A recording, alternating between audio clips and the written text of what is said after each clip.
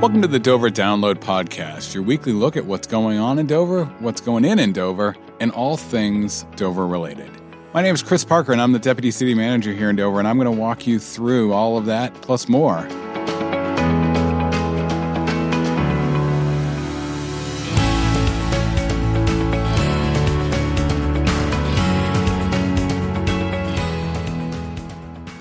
"2023 marks 400 years of European settlement here in the city of Dover. That is a pretty amazing thing to think about. And over the past 5 years, there's been a committee geared up to take advantage of that and help lead the community through that celebration. Today, we have Stephanie Bolduc and Kevin McEnany from that committee here to talk about some of the exciting activities that this summer will bring. Welcome. Well, thank you for having us. Kevin, why don't you start us off by telling us a little bit about yourself and what your role with the 400th Committee is? Sure. So I grew up in Dover. I'm a Dover native. Lived here most of my life, except for a few years away at school and out in Colorado. I'm currently the chair of the Dover 400th Committee. And we're actively involved in getting things geared up for the upcoming events. And recently named Citizen of the Year, Stephanie Bolduc, welcome. Hi, thank you for having me. Tell us about yourself, other than what I just revealed. Well, I have lived in Dover now for, my goodness, a little over 20 years with my husband, Michael. And we have 3 beautiful young ladies, daughters, that go to school here in Dover at St. Mary Academy and St. Thomas. And even when I was a young girl, I was always in Dover because my dad worked at Foster's. So Dover's been near and dear to my heart since the beginning. Your whole family is one of those, having talked to your sister Gina, who I've known for a number of years, it didn't matter where you lived. You all seem to really celebrate Dover, Rochester, the whole Seacoast area. So I think you're a perfect fit for the 400th Committee. I'm glad to see you're involved. What is going on with the committee? What's the committee been up to since we last chatted with you and Sam, Kevin? Well, there's been a lot of activity, actually. I think when we first talked to you a few months ago, some of the things were settled, but a lot of things were still up in the air as far as actual dates and content of what's happening. So just to recap, the main celebration is going to be from June 24th to July 4th, which is a 10-day period where we're going to have events every day. And a number of those events are already cast in stone with dates and specifics on there. And I have to thank Stephanie for the amount of work that she's done. She's been incredible. She's well deserving of the Citizen of the Year award. Mm-hmm. She actually is in charge of the block party, which is going to be taking place July 1st, and also the parade, which is going to be taking place July 2nd. So I'll let Stephanie talk a little bit about that. But we've been very active in the committee, a lot of volunteers. Really appreciate all the effort of the committee and the volunteers. And actually, the city staff has been very supportive. Gary Bannon has been tremendous support. So we thank him for that. I appreciate that. And I know Gary and Kathy Bowden, when she was with the library and now since on the committee, definitely the staff has been looking forward to this celebration as well. Stephanie, what other events and what can you tell us about the 2 events that Kevin mentioned? So, well, I'll actually back up and start with the 24th. We have Dover on the Water, which we're very excited about because the way that Dover was kind of founded was through the Piscataqua and what have you. So there's going to be a celebration on the 24th at Hilton Park. It'll then move, this event goes from 3 to 7. It'll then move to Henry Law Park where there'll be entertainment all afternoon into the evening from 3 to 7. There'll be bands. As Kevin mentioned, you can go to our website and definitely check out the specifics and click on the link. And then we're excited. We go into our block party on July 1st, and kind of the whole theme for all of our events have been things that can continue on. We didn't want this year to be a one-hit wonder and us just celebrating the 400 years because I think, Kevin, who's been an amazing leader to us, made it very clear that Dover's something to celebrate all the time. So we wanted there to be events that hopefully would live on and would continue on from year to year. So this event, the block party, is kind of like the old-fashioned sidewalk sale days. Is kind of what we envisioned, the Moonlight Madness sort of thing, where everything is local. It's showcasing our phenomenal local businesses, our restaurants, the organizations in our community. So for anybody who's come to Apple Harvest Day, this is going to be like a very local, scaled back Apple Harvest Day with Central Ave being closed down, the streets around Henry Law Park being closed down. And it's just going to be a blast. Everybody's going to come out. There'll be booths on the street. You'll be able to walk around and meet people from different organizations, check out what the businesses have to offer. There'll be sales. Businesses are going to stay open later that night. So it's going to be really exciting. And in the meantime, at Henry Law Park, from probably about 10 or 11 in the morning through till about 9 o'clock at night, we'll have bands that will be performing all day, and they're all local. Oh. So people are going to want to check out the schedule because there's some really great bands. Closing down the night, of course, is Gazpacho, everybody's favorite Dover band. But we were thrilled to get Rory Makem. He's coming back because how could you have a, anniversary celebration, without Rory Makem being there and representing his family. So we're thrilled about that. There's going to be entertainment at Waldron Court, and we're working on putting entertainment together at the Blue Latitudes courtyard. And behind that, on the lower part of Henry Law, there's going to actually be a historic walkthrough of Dover's history, where families and people of all ages can come and kind of walk through from the beginning, through to today. So we're very excited about the block party. We think it's going to be a great day of celebration and hopefully something that continues on year after year. And then the next day, we will close down Central Avenue again, and we'll have our 400th anniversary parade. So we're very excited about that. That'll kick off at 3 p.m.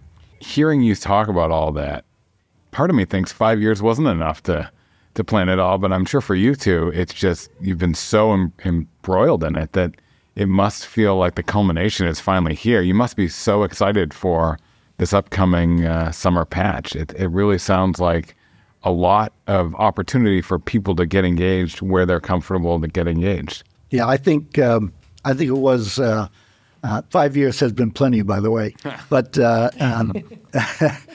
but seriously, I'm glad that we started when we did. Of course, we had COVID situation, which we lost a bunch of time on, but we took advantage of that by using a video series of lectures, historical lectures. So that worked out well too. We really kind of went with the flow. We went where we had to go depending on what the situation was. But we really needed that amount of time to figure out what we were going to do and how we were going to do it. And now it's just starting to gel. And it is a little, we meet several times. I meet several times a week with different committees. So that will be nice not to have to do for a while, but I've enjoyed it. I really have. And this 10-day celebration coming up, starting June 24th, is going to be fantastic. One of the things that strikes me is that the level of enthusiasm, the level of professionalism in the events, whether they be those video presentations you mentioned, or the gala that kicked off the year on New Year's Eve, New Year's Day, depending on how late you stayed, that was a phenomenal event. That was one of those events where you think, why would I go to that? And then you're there and you're like, it's a great event. And you guys did a phenomenal job pulling all that together. It was quite enjoyable. I think that sort of set a great stage, and I look forward to seeing how you pull off this. And I like Stephanie's attitude of it's the first of what could be an ongoing. Well, even with the New Year's Eve gala that kicked it off, we were thinking, well, this is a great way to kick off the 400th anniversary. And Jeanette Poulin just had a vision and she ran with it. She was amazing. And it was such a great night. And the fact that we sold out and then, people were still showing up at the door, and it was just fantastic, more than we could have expected. And everybody was leaving that night saying, can we do this again next year? And it was just, what better place than right in City Hall, to kick off that celebration, because the room was just so beautiful. So again, we're thinking this is going to be something that might be able to live on and start bringing events back to our, City Hall. And that's great. One of the other aspects of this, if I do my math correctly, is if you're starting June 24th, 10 days would get us to the 4th of July. So what events do you have tied into the 4th of July? So the 4th of July is going to be the culmination of at least that 10-day period. We're going to have events for the rest of the year. We're going to co-brand with like Apple Harvest Day and those type of things. But on the 4th of July, we have a spectacular fireworks planned. There's actually they're going to be set off from 2 locations, one being Garrison Hill and the other being McGlarris Park. So that should be quite the event, and we're looking forward to that. Yeah, that'll really divide the community in the sense that there's always those people that say we should do it from one or the other. They can have that fight in real time. Right. Or relax and enjoy that they both won. Right. So the preparations, have you had a lot of outpouring of support for volunteers, or has it been the 2 of you plus a few others? No, the committee's really 15 or 16 people, and the entire committee's been actively involved. We also have subcommittees, which Stephanie is heading up, like I said, the block party and the parade. But we have a communications subcommittee. They do all of our promotions. We are in the process of, I think it's starting up pretty soon, the billboard, the electronic billboard on I-95 in Portsmouth, or maybe it's Greenland. We're going to be on that for 4 to 6 weeks. So it's going to be pretty good. That gets a lot of view time down there. Absolutely. So that's one part of that. Janice Woods has been helping us with that, and she's been fantastic. She knows that industry inside and out, so she's very professional. In addition to that, we've got the banners. I think people have noticed the banners downtown. The crosswalks, those are coming back again. Those, I think, came out very good. Very pleased with that. And again, the staff at the Community Services has been fantastic. John Storr in particular. That's great to hear. One of the projects I heard wind of is sort of first-person testimonials that you have available on your website. What's that? Well, that was, I think, kind of a brainchild from COVID that, everybody was kind of doing the videos and, doing things, and it was hard to get together with people. So we said, if you really look at Dover and what makes Dover tick, there's a pretty long list of amazing people and residents that have made Dover what it is today. So we took that list, compiled the names, and reached out to people, and Voices of Dover was born. And Mike Gillis was instrumental in making that happen. And my dad, Wayne Chick, offered to help out with that and kind of be the interviewer with the people. So we couldn't be more thrilled with how those videos came out. And it just shows how many different people and their families and the impact that they've had on our community over the years. And we hope that people will continue to watch those videos for years to come. And it might be something that, our thought would even be great for the schools and what have you. Because when you really figure that even 20 years from now or 30 years from now, we were like, this is just an amazing video documentation. So those are available on the Fort North Committee website? They are. They're available on our Dover 400 website, but also on the city's Dover 400 page.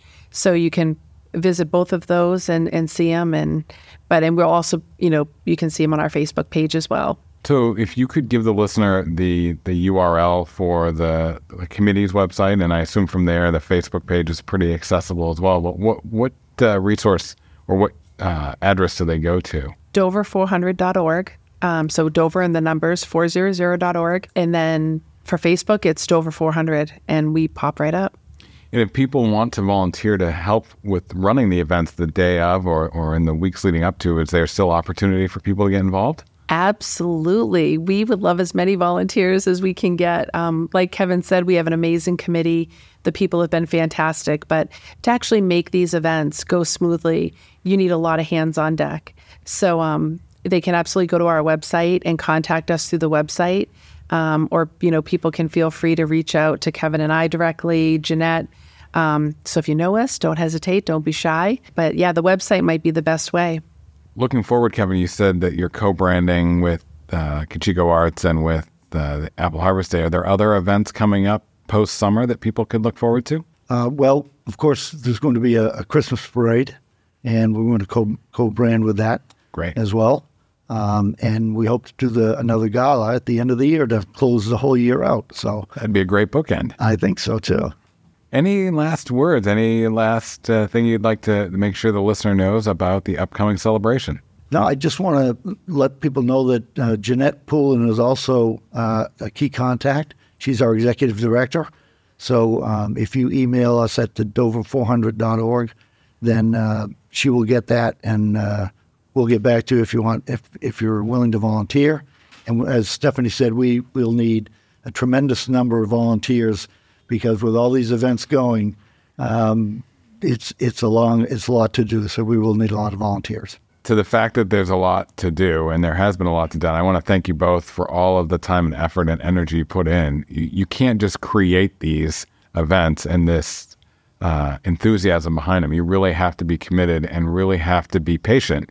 And I appreciate that both of you and the rest of your team have done so much work and laid so much of a strong foundation for what I anticipate is going to be a great 10 days of celebration. Appreciate you coming in today. Thank you. Thanks for having us. Thanks. Enjoy the day. With almost 400 years of history, Dover's got a lot to tell. Up next, Mike Gillis is going to walk us through what happened this week. This week, we continue our look back 100 years to 1923, the year Dover was celebrating its 300th anniversary. As we celebrate our 400th anniversary this year, we'll continue to revisit Dover 100 years ago for This Week in Dover History through July 4th. Newspapers in 1923 looked much different than they do today. It's true that there were many more newspapers then, but the presentation of news was also different. Foster's Daily Democrat, one of the newspapers in Dover in 1923, was typically 8 pages. But those 8 pages were packed with news from Dover and the region, as well as the nation and world. One popular feature in the newspaper at the time was something called Local Dashes, which offered an up-close and personal account of many of the day-to-day goings-on in the city. For this episode of This Week in Dover History, we thought we would take a look at the June 8th edition of Foster's Daily Democrat and what the newspaper's reporters and editors, along with the community, contributed to the Local Dashes section of the newspaper on that day. Local Dashes. The Guppy swimming pool is having the biggest season ever. Park Commissioner Law states that since early in May, Dover youngsters from every part of the city have been making regular trips to the pool for their weekly dips. In many cases, doubtless, the boys indulge in a daily plunge. The Park Commission is busy putting the parks and playgrounds in shape for the summer. Peaches have arrived in the local market, but they are very small. Though small, they have a good flavor. Plums are also among the recent summer fruits to arrive here. New potatoes put in an appearance here this week. The old crop will soon pass out. There is a lull in strawberry receipts. The Dover market has been nearly bare of that festive fruit this week.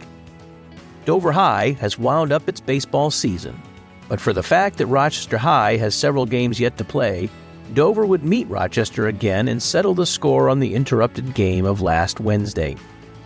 Crescent Company, number 4, uniform rank, will hold a regular meeting at Pythian Castle this evening. A liberal attendance is desired at this meeting. A large delegation from this city are making preparations to attend the dancing party at Riverview Hall at Dover Point this evening. Foss's singing orchestra will furnish the music.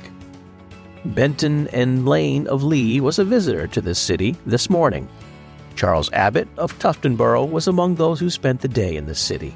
Roscoe W. Randall of Raymond paid a short visit to the city this morning.